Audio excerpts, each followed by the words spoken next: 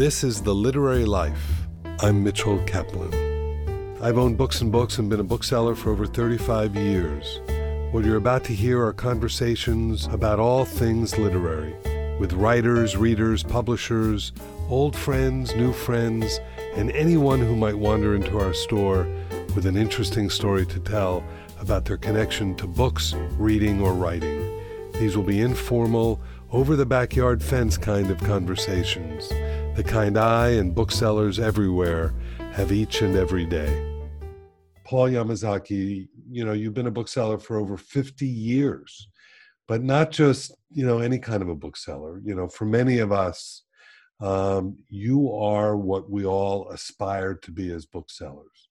You're one of the great readers. The scope and depth of what you read is kind of stunning. And you've taught me so much over the years in terms of new writers, new publishers, new ways of approaching what I do in the store.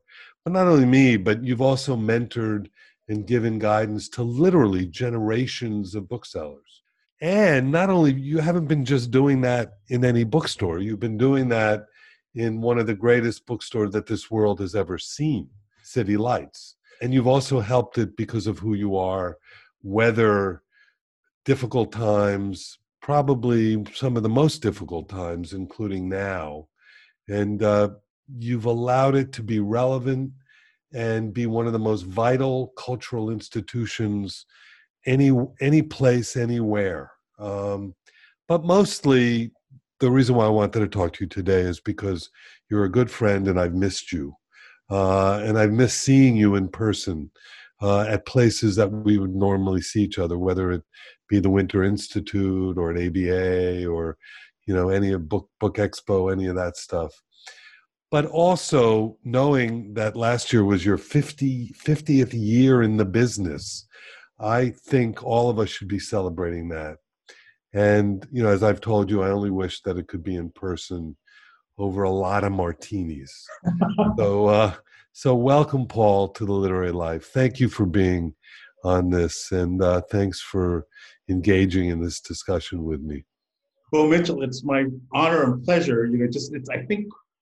Thank you, one, for such a generous kind of introduction. But I think what's so important about what we do is the generosity of the book world, of the book business. There's the last time we were actually able to see each other was at the memorial for Sonny Maeda. And I think that's a really good example of how generous the book business is. There's not very many other endeavors in American life where a bookseller, a retailer, could pick up the phone to the head of one of the most prestigious institutions in our business and then be welcome to come there. And I think that's kind of, that relationship that we have with Sonny is representative of in part of what we do. And then I think the other thing that is so important is the conversation that we've engaged in for decades. You and I and our friends, our other booksellers, publishers, and editors have each one of those conversations kind of turns another page on the book, and that turns into this expansive book that is seemingly endless. Ultimately, it's all about creating readers and bringing books and bringing cultural experiences to people who would not know of them but for the publisher or the bookseller. There's this kind of magical thing that happens, that people underestimate. It's unlike any other thing that's sold in America. It has to be done on this very personal level. And the beauty of it is that the people that we deal with and have dealt with all these years are some of the finest people that I know in my life. And when people ask me why I do what I do, it's so that I can have this conversation with you, or so that I can be at a place with you and Rick and Richard Howarth from Square Books, and we can just be hanging out talking about stuff. It's kind of amazing. I mean, we've lived a very kind of charmed life, those of us who've been slogging away in this world for so many years. 25 years ago, it looked like independent bookselling was kind of disappearing, that we'd possibly our generation of booksellers would be the last generation of booksellers. And but because of the efforts of, what ABA has done, and you in particular, with like coming up with the idea of the Winter Institute, was like kind of amazing. I mean, and I think Winter Institute is really one of the direct line to this new generation of booksellers. That Tell people what the Winter Institute is for those who might not know what it is. So Winter Institute is a gathering of now over 600 booksellers, and then that happens every year. That is a convocation that's both educational in terms of the workshops provided, but it's also a platform for conversation for booksellers of all experiences, from communities from all around the United States, as well as other parts of the world. And because of the success of this, publishers have really supported this, and they bring authors that they want booksellers to be talking about. But I think for me, one of the most central things about it is the opportunity, a national convocation for booksellers of all stripes, of all levels of experience, from all types of communities, to engage with each other. When I was president of the ABA, I was president during the greatest decline in membership that ever happened at ABA. It was, we were, it was right during the time that Amazon was taking hold, the discounters were taking hold, and we were losing booksellers by the score. And what's really been beautiful to watch, and at one point, about 10 years ago, 8 years ago, I would look, at one time, both you and I and a lot of us, we were the kids in bookselling, right? But there was a time there that I thought, oh my God, there's only going to be old people left as booksellers. And then when you see things at the Winter Institute and you see these young booksellers coming there, it's so heartening to know that what we do is going to live on into the future. Not to mention all these people who are opening bookstores now, younger people doing that, younger people of color opening bookstores. I think we're in another golden age period, or about to begin, I think, in terms of what we do. I concur very strongly. And it's like when we were talking earlier about the Miami Book Fair, what the Book Fair has done from its inception is given us a vision of what the future could be in terms of its multidimensionality, and both in terms of class, in terms of race, in terms of cultural background. And so just the presumption that, that bookstores and readers came from only particular types of communities was exploded by Miami, when you're able to show, if you provide the means, people will come, and they did. And it is kind of the most heartening things to see, to walk. And that shows a lot of your insight, Paul, because Miami, to a large extent, was stereotyped, back in the 80s and 70s as a, place where older people only lived, and people were only going to read beach books and that sort of thing. And I remember when we opened in 82, I was confident because I saw what people were buying, and people were buying books as interesting, as sophisticated, as diverse as anywhere else. And then you layer on top of that this diversity that is Miami, that was never really recognized because people didn't think of diversity in those days. And the book, I know I'm associated with the book fair, but it takes a village. And there were a lot of us who all understood that the book fair could be a big tent under which, the whole community could come, because Miami was a very, very segmented community back then. So you've been at City Lights for 50 years. How did you end up there? You were young. You were like 21, right, when you started there? It's kind of a unusual story. I think I'm the only independent bookseller that I'm aware of that came straight from jail to bookselling. So, and just to kind of fill that out a little bit. So I was very politically active just through my whole life, but I was particularly active in the 60s. I didn't know where, or even had an idea of what the world was like, but I knew that I didn't want to be in the San Fernando Valley. I was lucky, just I had no idea what San Francisco really represented and what was happening, what was all those cultural things were happening. But I was fortunate that I came. So did you go to San Francisco to go to college? Were you in college? Yeah, I was accepted to San Francisco State by some miracle. I was at the Stop the Draft demonstrations at the Oakland Induction Center. I literally knew nothing. I mean, just I was an incredibly ignorant kid, even by the standards of that day. But because there was so much cultural and political ferment, it was almost impossible not to get involved. So as a kid in the Valley, with all the cultural stuff going on, because I was living a suburban life and I was a kid in Miami at the same Miami Beach. What were you reading in those days? Were you politically aware in the Valley growing up at the time? the short answer to that is no. I was reading like James Michener, if I was reading anything at all. Right. Uh, I had my parents are left-wing Democrats. Our families are split between Goldwater Republicans and my parents who are like you call New Deal Democrats. Sure, sure. It's So it so wasn't so then you go to San Francisco State and all of a sudden the world opens up for you there. really opened up. It just so I accepted.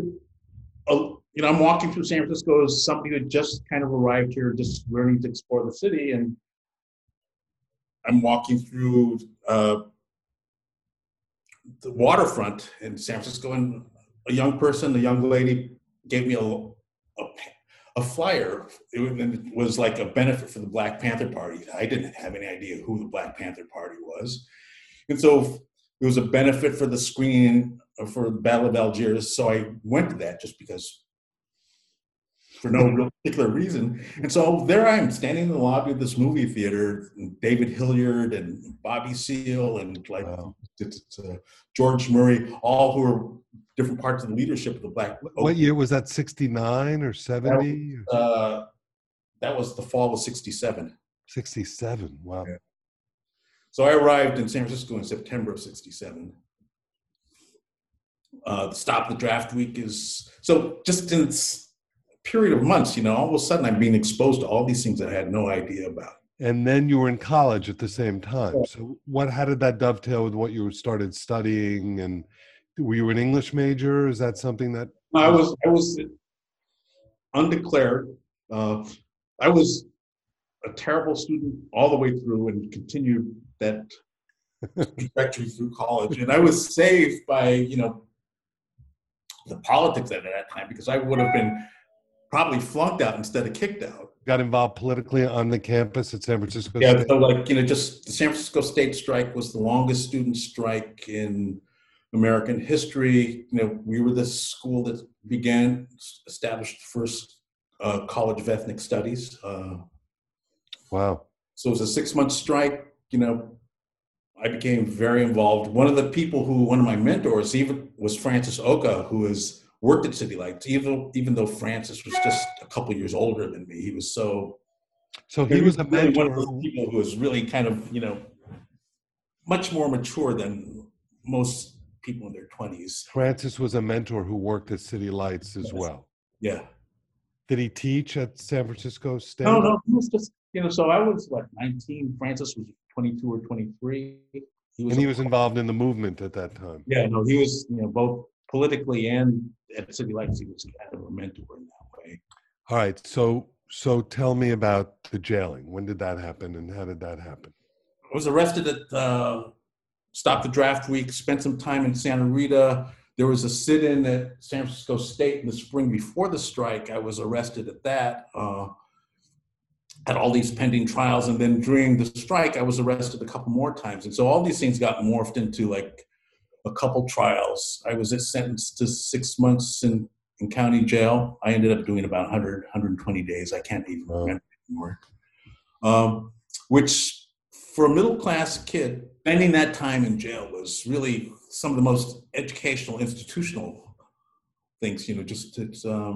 You learn about what's different and what's in common. And so it was really kind of this amazing educational thing to be able to spend really concentrated time. Because I was a so-called political prisoner, I was in isolation tier that the prison administration would call that a bad behavior tier, that we weren't allowed to go out until most of the inmate population had so-called jobs, whether it was in laundry or out in the agricultural fields. We actually, that San Francisco County Jail, it actually grew a lot of its own food. And that Wow. would have been actually a great thing to do. But Yeah. so we were locked in the tier 24/7. And there were a number of other political prisoners who were with you then? From state, no, but I was in, which was a good thing. I was in general population of like, people who were in concerts. So I wasn't, because what would have normally happened if there had been a lot of student protesters along with me, that we would have kind of formed our own cluster, and I wouldn't have been able to kind of interact with the population on the tier in a general way. And so I had to make my own way, and then it's that must have been quite a kind of socializing, sensitizing kind of an experience, I bet. it was really kind of amazing. I was really fortunate in many respects. There was like older African American gentlemen, and by then older, like, so I'm about 20 years old, and he probably was no more than 50. So, Right. but he seemed very ancient to me. But he and a couple other people kind of just kind of gave me, this is the etiquette that you have to behave under. After 6 months, the parole people said, "Here's your way out," kind of thing. No, the maximum sentence was 6 months. So I had 2 6-month sentences to run concurrently. I ended up serving about 100, 120 days of that. I see. That's right. I needed a place to say they would employ me to get out, get early release. And so Francis Oka went to the folks at City Lights, Lawrence Ferlinghetti, Shig Morale, and Bob McBride, who was the manager at that point, and explained my situation. So that hired me sight unseen, which I'm sure Lawrence over the years has kind of regretted something.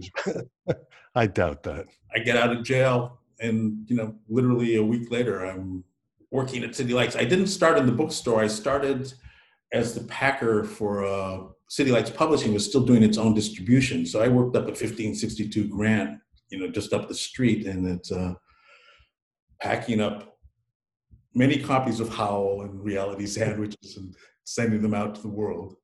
You're probably sending some of them to the Doubleday Bookshop that I would go to on Lincoln Road on Miami Beach, is where I bought all of those Pocket City Lights books, which I loved as a teenager growing up on Miami Beach.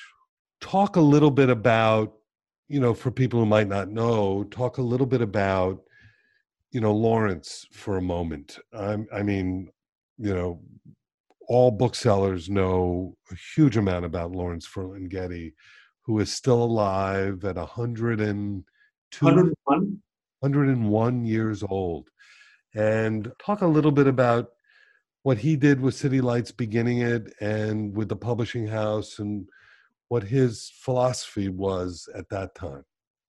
Yeah, no, I'd be very happy. Lawrence is really, I consider, one of the most remarkable artists, poets, booksellers, publishers that exist in American culture. And I think, just it's his vision is so broad and so encompassing. I really very much kind of, to this day, the decisions that I make as a bookseller, as a buyer, are based off of the aesthetic that Lawrence and Shig put together. Just in it's people often associate Lawrence with the beat movement, and he's proud of that association, but he thinks it's too limiting.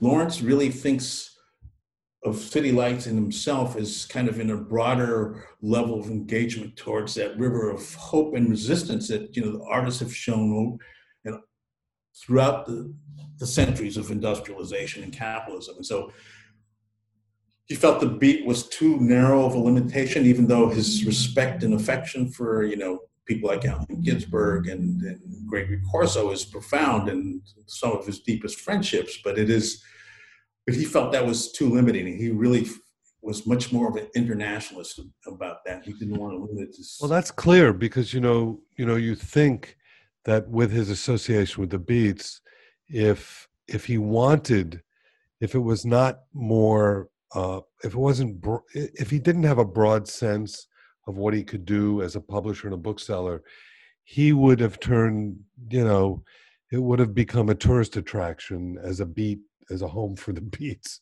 I mean, he could have really, he could have done something that would be very different than Yeah. what City Lights is today. I mean, the thing about City Lights has always been that it has, I think, galvanized a community of writers that constantly shifts and changes. So it was the beats in the 50s and 60s. But then because of people like you as a book buyer, it became something else, right? It's all those things were built, I think, were part of the DNA of what like Lawrence and Shig had from the very beginnings, even though maybe we couldn't have stated that explicitly in 1953 when the store was founded. But as we're here, the person that should not go unmentioned is Nancy Peters. So without Nancy, we wouldn't be having this conversation today. City Lights would be this fond memory of something in the past, that like, oh, wasn't that great when City Lights existed in the 50s, 60s, and 70s? But so Nancy came to San Francisco right around the same time I did, about a year and a half after I did. She had been in Europe for many years and then had come back to the United States and was trained as a librarian. But fortunately, she came to San Francisco right at the time that Lawrence was looking to kind of expand publishing operations. And so she was originally hired as a so-called assistant, but because she was, I mean, so profoundly smart and engaged in the world that she rapidly became one of the key people at City Lights. And so Nancy was able to kind of make our transition successful, as an organization, that she was able to understand the values and intent that, Lawrence and Shig had put into City Lights and that she shared, but it was also to kind of be able to kind of understand us as an organization, as a business, and that we could do both, that to move forward, that we'd had to be, actually start learning a little bit about being booksellers and publishers, and not just people who read and loved books. So she was able to bring a kind of business sense to the whole thing as well. Yeah, without seeing any contradiction of having that sense of business and what to our values and goals and ambitions were. And so like what you've done, like what Richard's done, so many of our friends have been able to do that in their store. So when you came as a bookseller, you worked with the publishing house. When is it that you moved over to the bookstore? So I worked for publishing for 2 years, and then I actually left City Lights and was working part-time at, I would do fill-in shifts at the bookstore. And then after Shig left, and we can talk about that more, but there was the one tragic part of City Lights history is the falling out between Lawrence and Shig, and talk about Shig a little bit more, because he's not someone I'm not familiar with, and talk a little bit more about who he was and all of that. Okay, Shigeyoshi Murao was a Nisei, second generation Japanese American. We call second generation. The Issei were the immigrant generation. Nisei were the first American-born generation. Mm-hmm. So Shig was incarcerated in American concentration camps during the Second World War. Before the war ended, he was released. He was kind of, a rebel in his own family. He comes out of the Seattle Japanese American community. He comes to San Francisco, was one of the first people that Lawrence and Peter Martin hired, I think maybe initially. So Peter Martin was Lawrence's original partner. Right. And Peter later goes on back to New York and opens a New Yorker bookstore on the Upper West Side. But so Shig may have been at that time their only employee, but he quickly became, particularly after Peter left, the person who kind of shaped how City Lights operated in the world, and I still am inspired by how Shig was as a bookseller and just kind of his engagement with books and ideas. So he was the book-selling face of City Lights, really. Because as time went on, Lawrence's goal was always to have a City Lights publishing branch. Right. And so as after 55, that became Lawrence's major level of focus. And then we published Allen Ginsberg's Howl in 1956. The Howl trial takes place. Shig, in fact, was the person who was arrested by the San Francisco police for selling Howl. Just Shig and Lawrence had a really disagreement that would have been worked out over time, I believe. But they're two individuals, Lawrence and Shig, who are both not given to like kind of verbally articulating their ideas, and so like a lot of things went unspoken, and because they went unspoken, they never got resolved. Yeah, and so Shig actually never set foot back in the store that he had so much. Oh, that's a shame. After Shig left, he was so close to so many people. Like, just for an example, Allen Ginsberg tried to be a bridge between Lawrence and Shig. He was never quite successful at that, but because he was so fond of Shig, whenever Allen came to San Francisco, he stayed at Shig's apartment, which was just a block and a half away from City Lights. So they're both in the same name. Lawrence and Shig are still in the same neighborhood. They go to the same coffee house, and they hardly ever spoke again. And Shig never came back, set foot back into the store again, which is, I think, really the only unhappy thing about our history. And when did you make the transition from being an on-the-floor bookseller to a buyer? When did that happen? Well, that happened in the early 80s. City Lights was almost out of business. That whole period of transition after Shig left, he had a series of different managers, none of them who really, like many of us in those days, knew what they were doing as far as they were book people and they were part of the literary community, but none of us knew anything about actually running a bookstore. And so I'm working there part-time, 24 hours a week. I was the person who worked weekend nights. Towards the end of that period, I would do 8-hour shifts by myself, and just kind of in a fairly wild and woolly atmosphere. There were a lot of drugs on the streets in those days. And North Beach was a different kind of place, right, in those days, too. Yeah, it was transitioning out from being an immigrant community.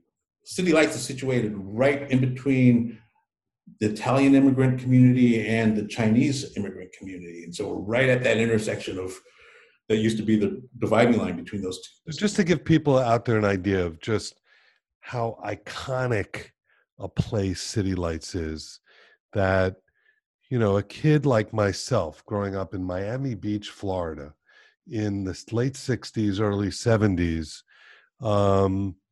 heard about this place, City Lights, and it became a place that I became obsessed with, reading all the pocket City Lights books and, reading about City Lights and knowing somewhat about the beats and all of that, but it was also a very political time. So I knew that there was, we had just come out of the free speech movement in San Francisco, and I probably was watching you on trial a number of times or reading about you and what you were doing. And I was like 13, 14, 15, very politicized because of this, that, or the other. And there were bookstores in Miami that were chain bookstores, like the Doubleday Bookshop. That was my bookstore on Lincoln Road in Miami Beach, that would have racks of your books that I would be reading and all of that. So I go to college, right? I go to college at the University of Colorado in Boulder. And I'm a freshman there in 1973. I had just turned 18 years old. And I discovered that my parents were going to be in San Francisco. So I decided to get in my car, and it was over Thanksgiving, and meet them in San Francisco. And they were there with my little sister, who was 8 years younger than I was. So she was about 10, right? So I walk in. This actually happened. I mean, maybe you might have been on the floor as a part-timer, but it had to be 1973. And I was there, and I'm browsing, my first time in City Lights, and I'm just like overwhelmed by being there. And I'm browsing in the poetry section. And I look to my left, and there is Allen Ginsberg browsing in the poetry section. While I'm there, I'm going, no, this is impossible. It can't be. But apparently that night, he was giving a reading with Gregory Corso somewhere in where would that have been? It was like a club up the street from the bookshop. It's probably a Club Fugazi over on Vallejo Street. Could that have been it? And he Yeah. had a band actually that he was playing with at the time. Ginsberg did, and he and Corso gave dueling readings. Right. I don't know if they did that more than once, but it was really wild. So I said to my parents and my 8-year-old, my 10-year-old sister, "Let's go." So we actually went, and it was really, really interesting. We start this reading, and Ginsberg reads this long, long homoerotic poem, right?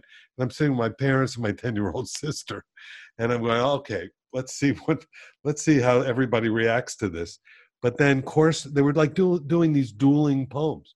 So Corso goes, okay, Alan, you read your fuck poem. I'm going to read mine. And he goes, when I was 12, I wanted to bite Sheila Finkelstein in the ass. That was his poem. And I'm like going, I'm slinking further and further down in my seat with my 10-year-old sister near me. And at the end, it was really cool. At the end, my parents and my 10-year-old sister stood up and gave them both standing ovations, as did the whole audience. It was that weekend that the New York Times had come in and because Alan was in town and Gregory was. Do you remember that weekend? I mean, was that? I do remember that weekend because Wow. during that weekend, there was a group photograph of the staff and Lawrence and Alan and some of the writers associated with City Lights that was taken in the basement, and that photograph appeared in the New York Times Sunday magazine about a month later.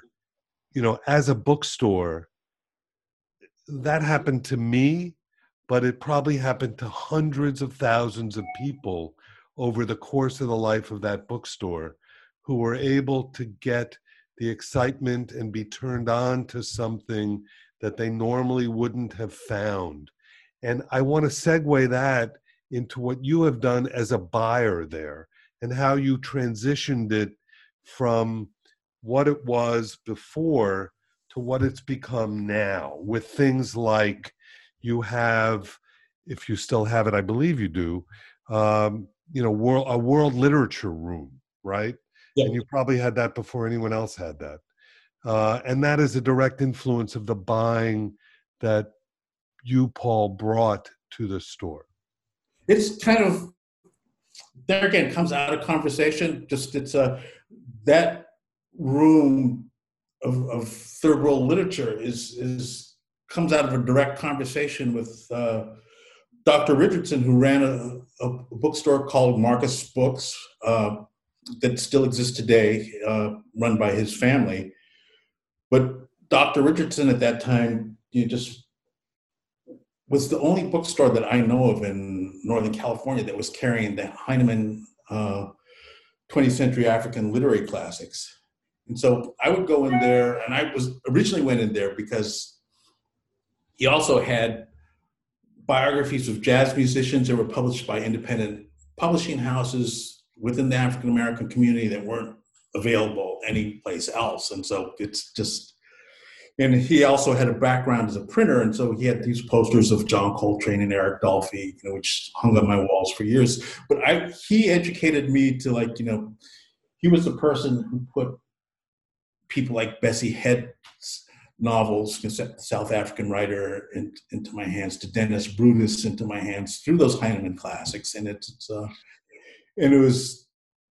that was the original impetus for that, just because I went to Joe Wahlberg, who was the manager at that time, and I asked him, could we start stocking these books? The great fortune of being a bookseller is that we get to see how excited people are, and just kind of by the choices that we make and kind of the environment that we create for books. And so it's different for writers, and it's different for our friends in publishing, where they don't get that positive reinforcement every day. Every day that we go into work, we can see how excited people are by the things that we offer. And I think one of the great things about being independent booksellers is that we really, if there's one thing that we can characterize ourselves in general, is that we're about the process of discovery. We carry a wide range of books, but the things that are so important are the things that people find for themselves. Just the fact that we have that single copy, or whether it's a stack or a single copy, they find that means so much to that individual reader. And that's what kind of continues to recharge us, I think, as booksellers. Indie booksellers can change a life and a mindset just simply by carrying a book that isn't carried anywhere else to some extent. And not only that, but the influence that you've had on writers who were customers of yours, who discovered other people's work and understood that they could then have a voice. Any reader, any bookseller can ask this question. I think it's the heart of what I do as a buyer is when I find a book that I really like is asking, how did this book get into my hands? And that inevitably leads you back to the editor. So Paul, tell us who we should be reading now that we might not be hearing about. Well, the book that just came out just this week, The Prophet by Robert Jones, is tremendous. Following in the tradition from Toni Morrison forward of basing the stories during the slavery period in American history. But what Robert has done is wrote this amazingly moving novel where his characters are queer. And so it's an amazing, evocative in terms of its historical content, but more importantly in its how each of these characters come alive to you and where it was different and the same in terms of issues that we're still dealing with. One of the things that came from an editor who's been around for a long time that we really hadn't previously known each other, Sally Kim, who's been at the Putnam for many, many years, but she sent this book out there to many booksellers, and I think the response to that has been really amazing. This is a book that I'm reading right now, My Broken Language. It's coming out soon, coming from One World. One World, it's there again, this is something, One World comes out of, in some ways, the vision that the Miami Book Fair has. So this is Chris Jackson's imprint at Random House. Chris Jackson is arguably one of the most influential African-American editors, and still, as we speak today, one of the far too few African-American editors in this business. But what's making Chris really interesting outside of kind of the success of people like publishing like Kendi and Garza is that he really understands kind of, despite all our friendships and our kind of great affection for the business, that one of the things that we have not been great on is the slow progress towards including a greater number of people of color and a greater number of people from a wider class backgrounds. And there's obviously economic reasons why that's so, but we have made, the progress that we've made on that has been very, very slow. There again, going back to the Wynne Institute, bookselling has leaped ahead, I think, in the last 5 years, in large part because of what ABA has done and what the Wynne Institute has done. So we're seeing this rebirth of bookstores owned and run by people of color and in communities that hadn't seen bookstores in many, many years, if ever. So bookstores in Queens and Upper Manhattan and the southeast of Washington, D.C. Very significant what's happening in that realm. But I think we can also say, at least, we're hearing many, many new voices coming out, from the publishing houses. So I hope they're beginning to wake up to the fact that there are other readers out there. And there have been some notable hires recently too of people, trying to be brought into publishing, Yes. Which is extremely important as well. And maybe, hopefully this augurs well for, hopefully publishing and bookselling is the canary in the coal mine, and hopefully some significant cultural changes are afoot about being more inclusive in so many ways. Paul, what are you most excited about looking forward as a bookseller? What are you most excited about in terms of, City Lights and the fortunes of City Lights? What gives you hope? Well, as I look around, just with the books, the galleys stacking up, I think we are in one of the most interesting literary times in the United States since the late 40s and early 50s.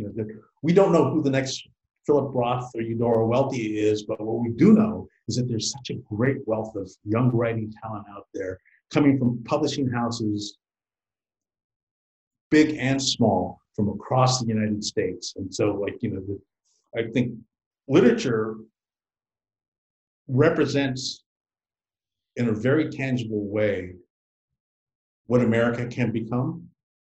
And, and we're starting to see that also in the bookselling community. And so looking at this new generation of booksellers, looking at this new generation of writers and publishers, I think I'm as excited, despite all the challenges that we've all faced over this last 10 months, than I've ever been. Just for City Lights in particular, we've always focused on bringing people into the doors of City Lights in San Francisco. And so we've never paid much attention to reaching out, making City Lights accessible in that curatorial way that we do in the store. And that's been a really tough lesson to learn. And, we're now in the process of building a new website, and that will allow us to be able to reach out, to bring City Lights to people's doorstep. So it can be a two-way street instead of a one-way street. And so that's very exciting to me, how over the next period of time to learn how to translate what we do in the store into this digital realm and try to bring City Lights more directly into readers' homes. One of the reasons why I have a bookshop is because of City Lights. I mean, when I was thinking about what I was going to do with my life, I remembered my experience in bookstores, and particularly my experience in City Lights, and said, that's what I want to do. I want to do that. And I think you will continue to do that. And Paul, you've been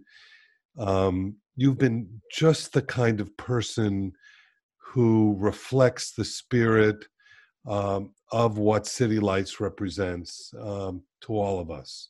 And I want to thank you on behalf of not only the entire publishing community, but the reading community and mostly the bookselling community for being, and I know this embarrasses the hell out of you, but being the kind of inspiration that you've been to so many of us. And you do it in such an elegant way that I wish the whole world could emulate. But, Paul, you are one of a kind, and to celebrate your 50 years, I hope we'll be talking 50 years from now about what it's been like. But mostly, I can't wait till we have another martini together. Maybe this fall, hopefully if we're lucky. Let's do something where we can all get together.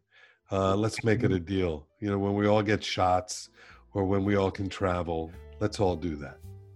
We will do that for sure.